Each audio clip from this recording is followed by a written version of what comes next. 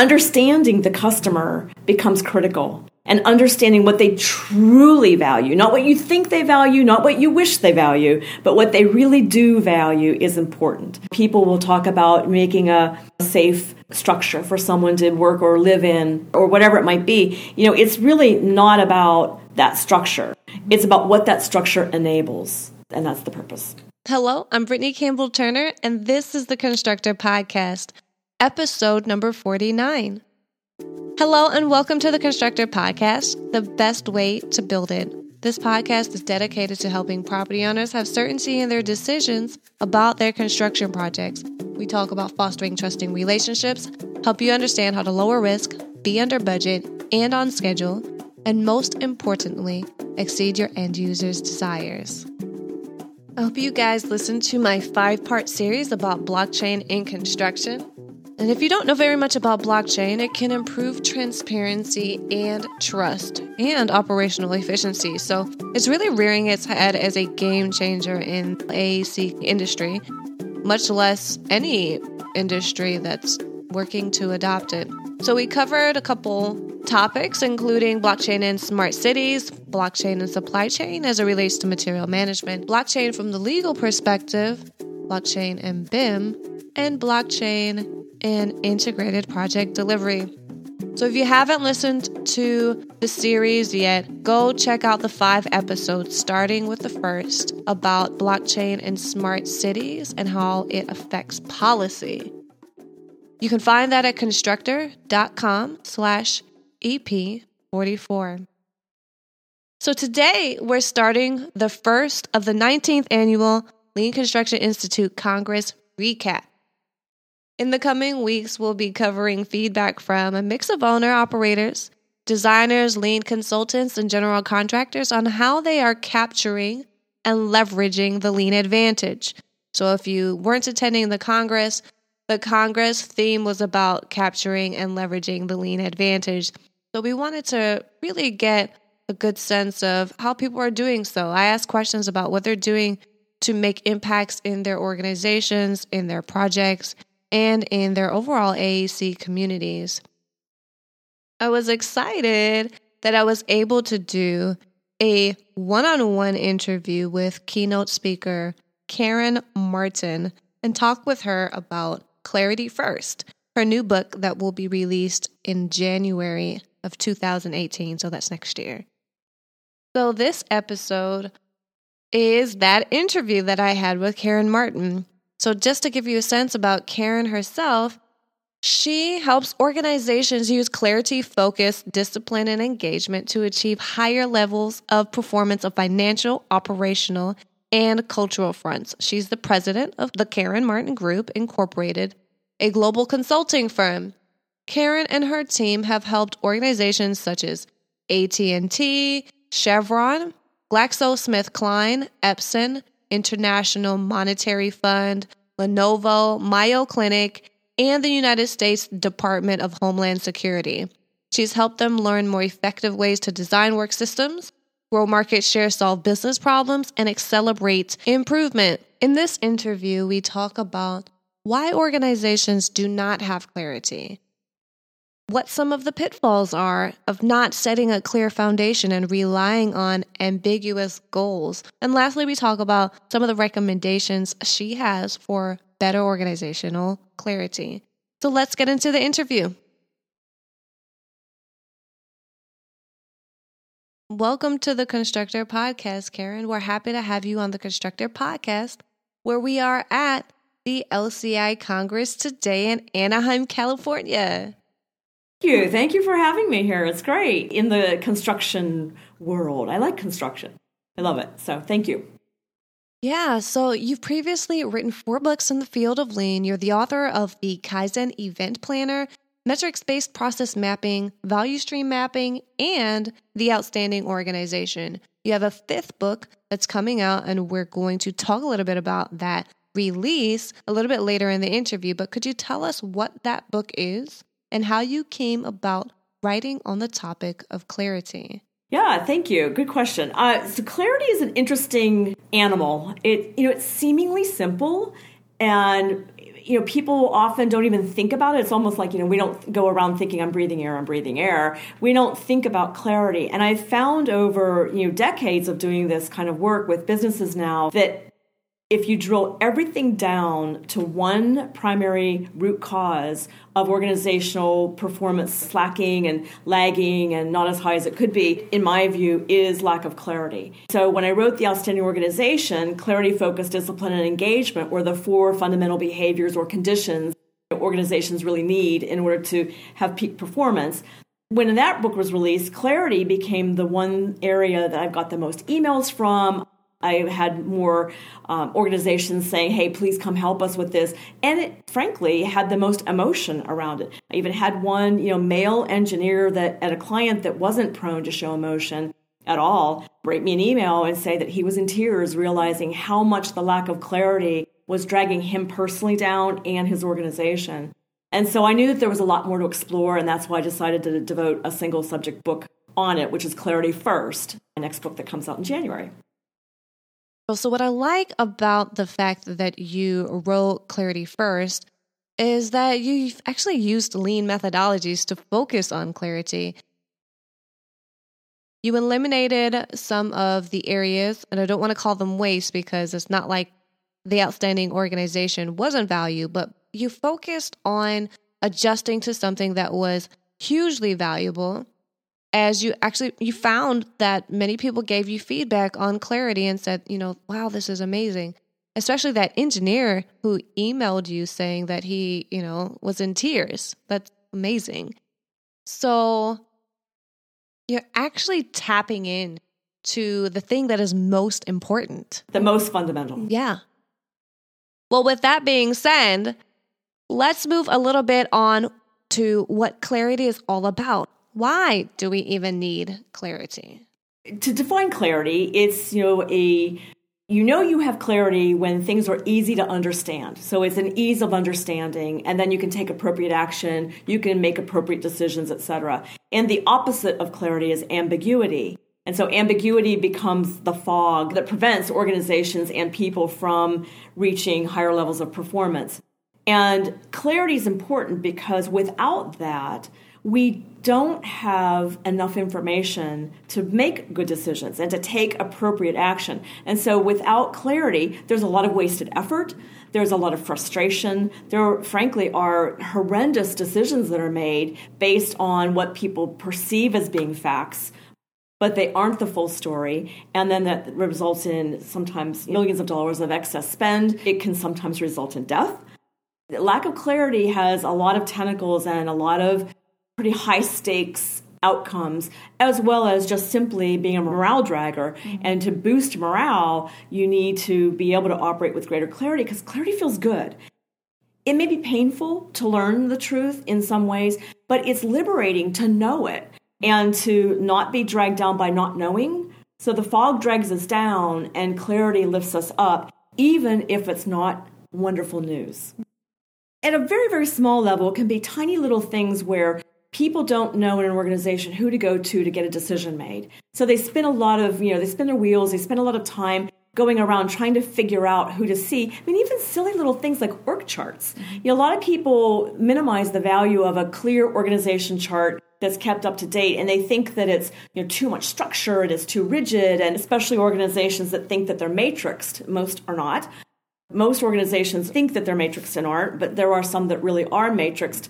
But you can still make a matrixed organization clear on paper on who you go to for what and who you need to involve. If you want to make a decision that affects another functional area, well, who's the leader over that functional area that you need to go to get that kind of approval and buy-in in order to make change. So there's just, at a simple level, just knowing who to go to for what is something we see commonly lacking. And then there's everything from performance. What does good look like for a functional area or for a division or for the whole organization? How do you know you're healthy or not healthy? Getting clear on how you measure success. That's often not clear at all. Processes. How to do the work. That's often not clear. So a new hire comes on board, and there's this very long learning curve that is incredibly frustrating because it's not crystal clear how the work should be done. Mm-hmm. And I could go on. There's all these different, I call it the 5 Ps, purpose, priorities, process, performance, and problem solving. Those are the 5 areas that the biggest offenders in organizations where there's excessive ambiguity and not nearly enough clarity. Okay, so I think that gives us a good sense of what those areas of fog are. And what I understand is that obviously impacts productivity and fulfillment of work. And that it has an impact on how well businesses do from a revenue standpoint. Could you tell us about that? And even before we get to revenue, could we talk about how it impacts customers as well? It's fascinating to me the more we work with organizations and ask very pointed questions. We ask a lot of questions. The more we ask questions and get vague responses, the more we understand that many, many businesses don't know their customers and they don't know what their customers value. And that's what Lean fundamentally is designed to achieve while making a decent amount of margin, while building a work environment that fulfills people. All of that goes with delivering value goal that we all have. And so understanding the customer becomes critical. And understanding what they truly value, not what you think they value, not what you wish they value, but what they really do value is important. And so that's part of it. So the revenue drain can come from the huge areas of market share loss because people need confidence that you're competent as an organization. And that's true within leadership and even frontline ranks as well. People need confidence to know that you're competent. And if you're not competent, people aren't going to have confidence. If they don't have confidence, then they're going to go elsewhere to get their business fulfilled, whatever it is. And so market share loss is a big risk. Is there a direct cause and effect study that has been done between clarity and revenue? No. Do I wish there was? Yes. Might I be involved with one? Hopefully. Because I do think there's a direct cause and effect there, but we just simply haven't found the means to measure it yet. Yeah, sure. That makes a lot of sense. And now that I think that we've talked about why we need clarity and the problems associated with not having it, and the fact that it has a direct cost on how businesses actually perform, I'd like to dig into why organizations don't have clarity. Now, you listed out the 5 Ps earlier: purpose, priorities, process, performance, and problem solving. And these sound reasonably important. But what is the mindset and value system that organizations have why they do not have clarity? I like it. The story, Where's Waldo?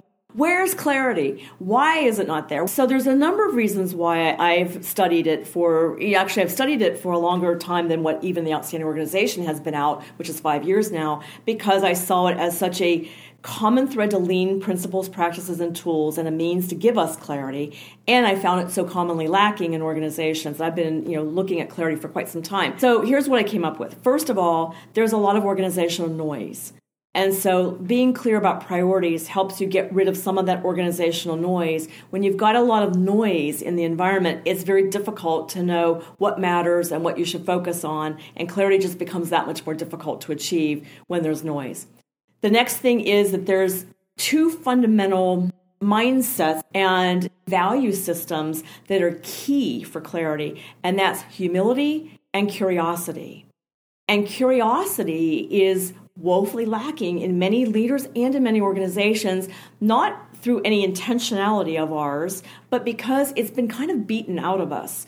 And I talk in the book about how as children, we're born very curious souls.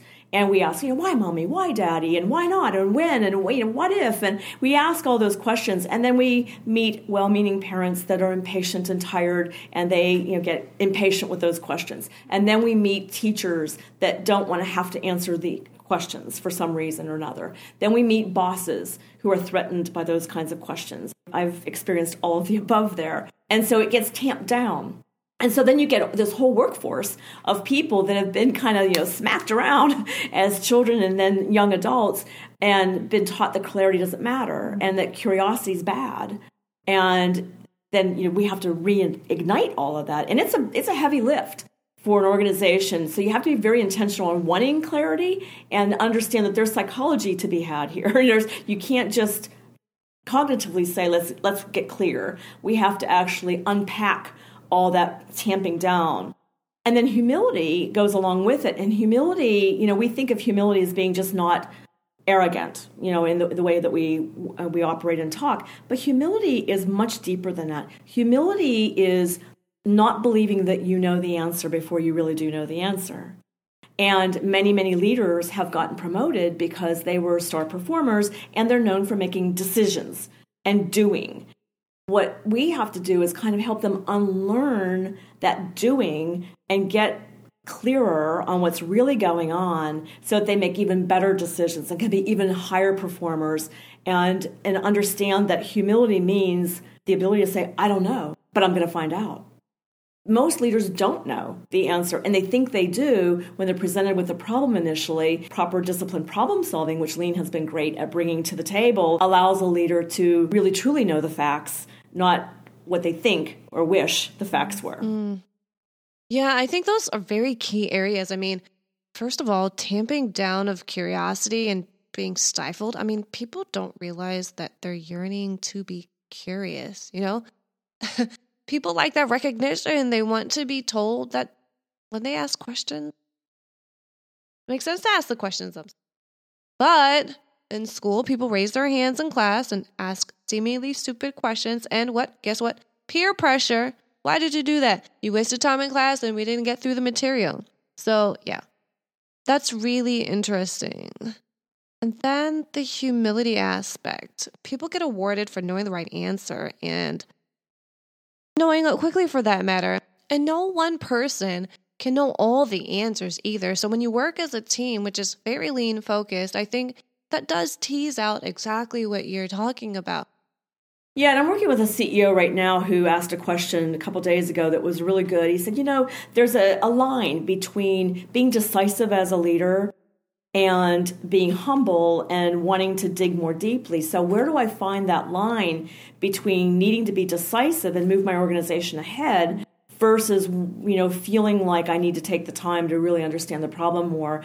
And I said, some of it's based on urgency. If there's something that's very, very urgent and you need to stop the bleeding, I call it, then, sometimes you have to take more decisive action more quickly. But those are so rare. The whole scope of problems to be solved and gaps to be closed, as I call them, there's just a plethora of very non-urgent and middle urgency that require the time. And even those urgent ones that are rare, they require, quick action, but then methodical problem solving immediately behind it. So leaders just need to become more aware of their own habits. And, this is habit breaking that we're talking about here. And there's a lot of things, in the book I talk about mindfulness, for example. There's a lot of ways to get more aware of how you behave, how you think. Being able to see how you think is so cool. Quieting the mind is a way to learn how to do that. And the only thing that has helped me be able to be aware of my own thought patterns and get out of my own way in some of these areas, and to be vulnerable enough to seek clarity and be willing to hear the answer. And really, what is developing is poor collaboration habits. I think that puts us in a better context of why organizations do not have clarity. It's just not the culture that organizations typically uplift. Most organizations have a culture of fear, and it's very risky to have curiosity in a culture of fear. There's a lot of, again, undoing and unlearning that we work with organizations to do in order to move them ahead. And W. Edwards Deming, the father of total quality management, that was one of his big things, was we've got to remove that culture of fear and replace it with a culture of innovation and curiosity and wanting to experiment and wanting to take some risks. Many organizations aren't there yet today. So the next question that I wanted to ask you is, what can we do to get clarity? This is where lean comes in. Lean is lean management, and I bucket them into lean principles, practices, and tools. The management practices in particular and process design approaches are clarity boosting. And so when I was looking at lean, I've always struggled to break lean into a more simple way of understanding because it's very complex. There are a lot of pieces to lean management, and most people don't have experience with all of them, and so they think it's only one aspect, but it's a very broad management practice and approach and philosophy. And so when you look at, for example, value stream mapping as a tool to enable conversations about future state design across many, many functions, that is about as clarity boosting as it is. So more use of value stream mapping to understand how work flows, or more commonly doesn't flow, across many, many operations. Value stream maps are the blueprint of an organization. And so being able to constantly look at that and get clear on how work is flowing is important. Things like visual performance boards. You want to make all problems visible. That's the primary reason for all of this.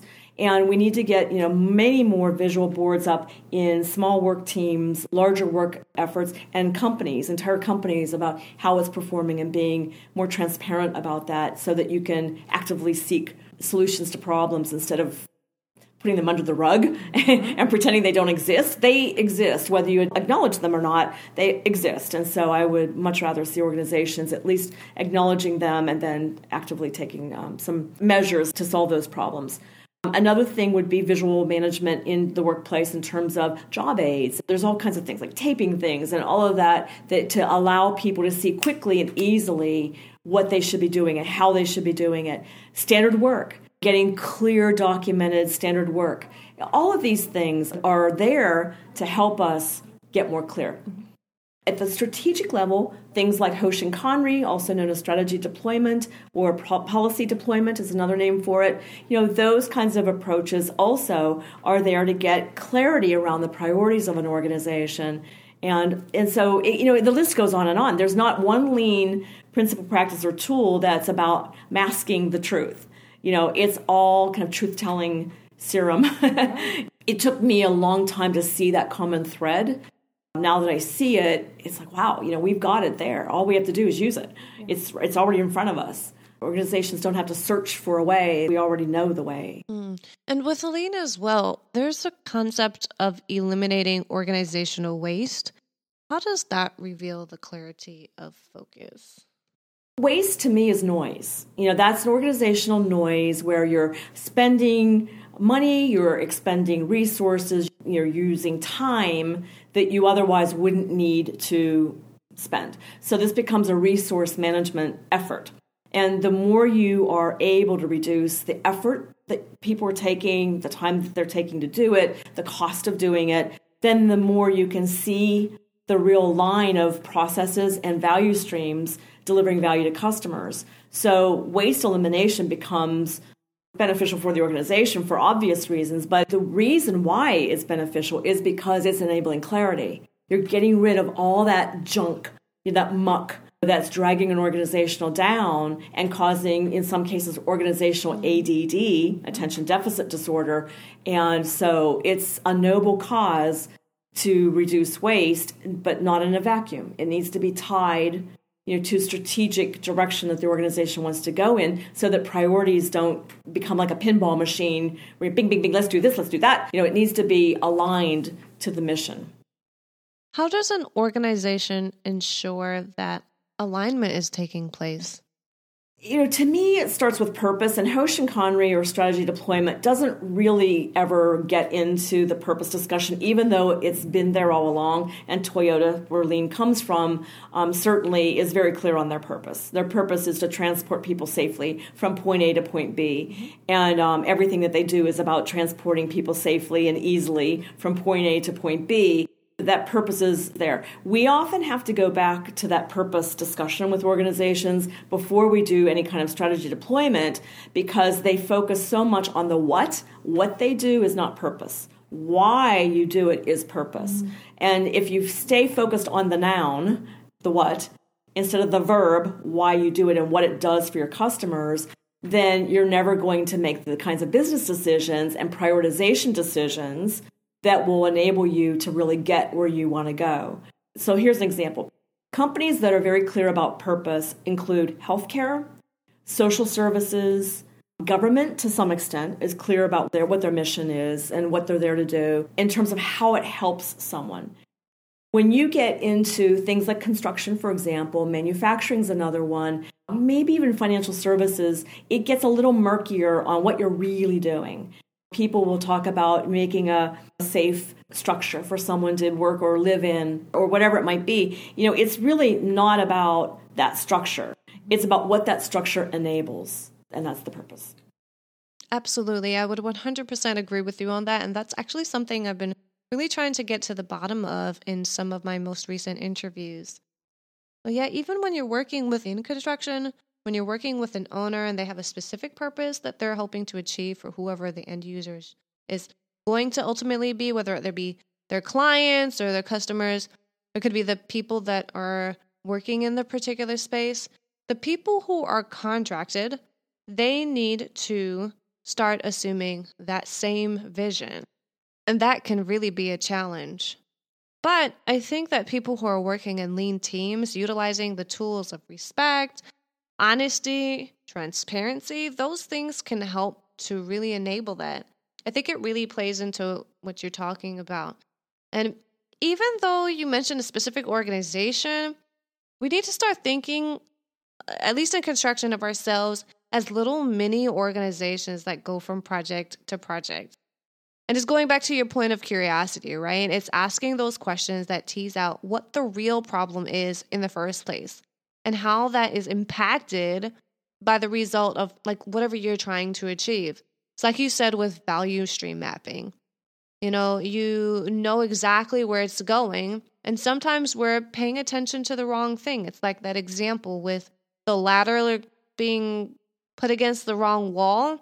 People spend their time, climbing a ladder to success only to find that when they reach the top, it's leaning against the wrong wall, right? We have PDCA or PDSA, Plan, Do, Study, Adjust is what I prefer. That's what Deming actually preferred. DMAIC, 8D, TBP. There are many, many problem-solving models out there, OODA.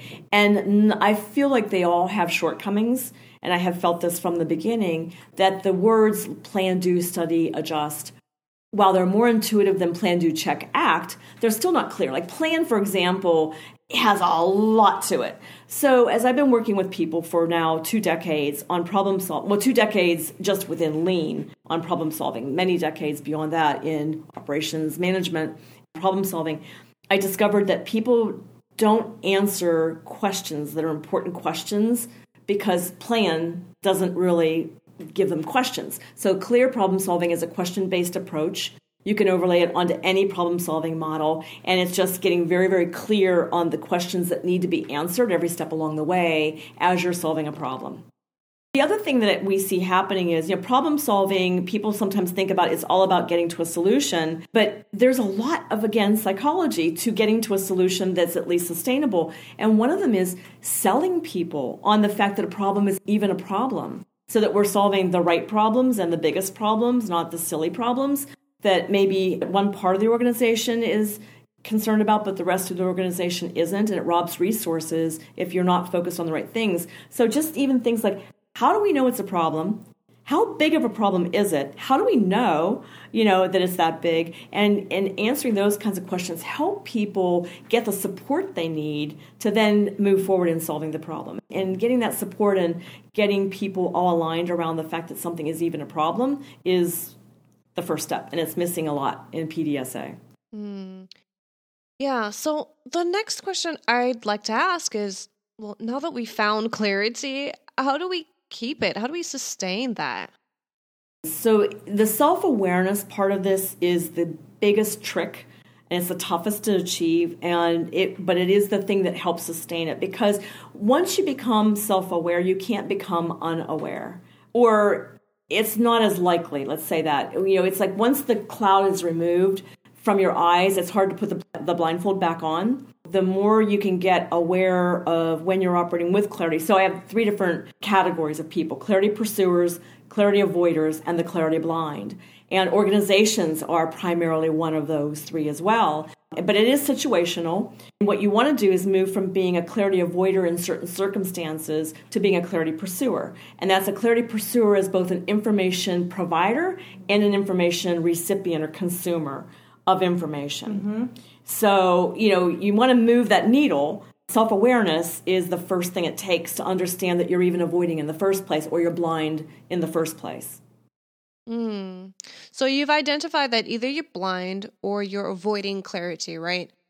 Okay, so say you as an organization have identified this clear purpose and 2-3 years down the line, you're still understanding and focusing on that clarity in mind, but the technology or the market has shifted. What would you recommend to ensure that people or organizations are always going back to that, I guess, clear vision? I'm imagining that there's, some ability to evolve, right? How do they maintain that purpose of why? Right. Yeah. So your purpose never changes. And that's the thing that's key, and that's what's missing in many organizations is they're not clear about their purpose. So, for example, let's take Apple. The technology of enabling communication has changed significantly since Apple was formed. So the what changes, but the why has never changed for them. Same with Google. Google wants to be, the source globally of information transfer, heightened awareness and learning and knowledge as a result of that. That purpose will never change, but the means to deliver on that purpose will. So if people are clear on purpose, you can flex based on market demands and changing technology and all these things, and people will be quick to change and quick to pivot wherever you need to do it. It's when people aren't clear that it's like this big old cruise ship trying to navigate a turn, and leaders wonder why they're not achieving it. It's because you lack clarity and purpose. That is the bond that keeps everyone moving in one direction. So I think you've laid out the entire plan for us. Could you tell us your top recommendation to achieve clarity, whether it be personally or in an organization? This may be a tall order. It may sound like a tall order, but it actually is, if you break it into pieces, it's actually pretty darn achievable. There are 3 things that organizations and individuals need in order to operate with greater clarity. First, you have to desire it. And there are plenty of people out there that don't want to have that level of clarity. So you need a leadership team, for example, that all value clarity. They desire it, they want it, they're not afraid of it, and they're going to do whatever it takes to create a culture of clarity. And then the second thing is skill. It does take a little bit of skill to understand, if you have a vague meeting invite with a bunch of people that don't know what the purpose of the meeting is, you have to be able to recognize it. So it takes some skill. And then it takes tenacity because you have to kind of stick with it. And so to me, if you're a supervisor of a work team, you can decide, you can declare that you want to start operating with greater clarity, and you can keep it, in your sphere of influence. You can work and work and work to operate with greater clarity, and it will indeed affect in a positive way performance and the relationships of the people in the area. You can be the CEO and you can do it at an organizational level. But the first thing is to talk about it, to talk about that it's needed, why it's needed, and then it's all in the situations as they arise. If someone, if they're saying, let's be curious, let's pursue things, and then one person says, hey, I'm wondering why we're doing it that way, and someone smacks them down, then, it's not going to work. So it takes this that's the tenacity. It takes this absolute commitment operating that way, and it starts with that conversation. And it's really about having that conversation at the right time, right? Like you said, it's about getting clear, looking at that layer of influence that you have and really checking your messaging and your delivery approach, whether it's your client's team, board, but you have to insert it into your day-to-day meeting and reinforce it regularly, right? Providing customer value, we always think about that as us doing it to some external customer. In organizations, everyone's a customer to something.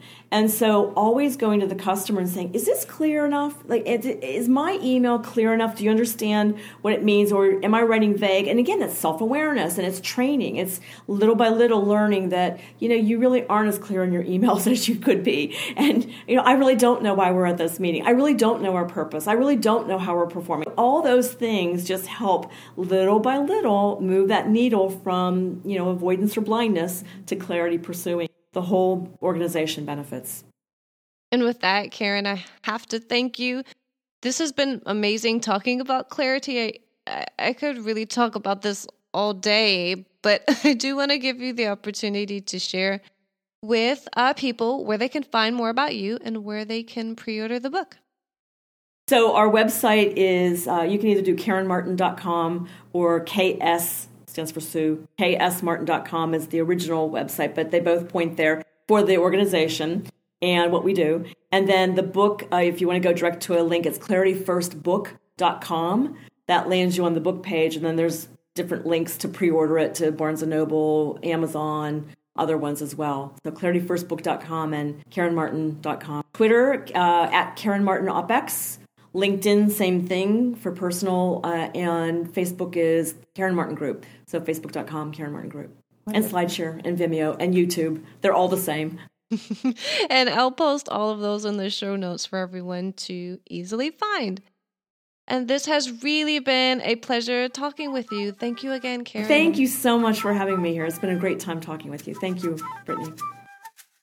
Well, I hope you guys enjoyed my conversation with Karen Martin about having clarity. Let me know if you enjoyed our discussion by connecting with me on Twitter at Brittany_CT or find me on LinkedIn, or you can just email me at Brittany@constructor.com. Again, for the email, that's BRITTANIE@constructrr.com. So I specifically chose to open up the discussion about clarity first so we can understand what we should be trying to achieve as organizations in the AEC industry, no matter what perspective we have or what role we play. We really need to have clarity of purpose personally and professionally so that we can make the greatest impact possible. So, wanted to give you a little bit more context. When I was planning for the Congress and preparing questions, I had a specific vision. I would actually invite all of you to determine a vision for yourselves as you plan to listen to the next batch of episodes. So I went into doing the interviews of the Congress with great goals of finding out about tools and techniques, how people have been successful in Lean. I wanted to hear some amazing metrics and figure out what those compelling stories are of what the benefits are of utilizing Lean and why they continue using it. I also wanted to give you guys the opportunity to hear about what some of the LCI Congress goals were. So we're going to get some feedback about that. Also feedback from some of the keynote speeches that were done, and then also personal and professional Lean journey recaps. Some of my interviewees include some Lean veterans, Dan Fauché, Howard Ashcraft, and Rex Miller. What I find most interesting is that I set out this vision, this plan, this goal. I had clarity first. And what I found out was the feedback I got wasn't exactly what I expected. So look forward to the 19th Annual Lean Construction Institute Congress recap, continuing for the next 3 episodes, and you'll find out what I learned. Don't forget to subscribe at constructor.com to get email updates from me. If you haven't already subscribed to the podcast, you can do so at iTunes, Stitcher, Google Play, and iHeartRadio. Please leave a review to show your support and let me know you're enjoying the podcast. I look forward to talking with you guys next week.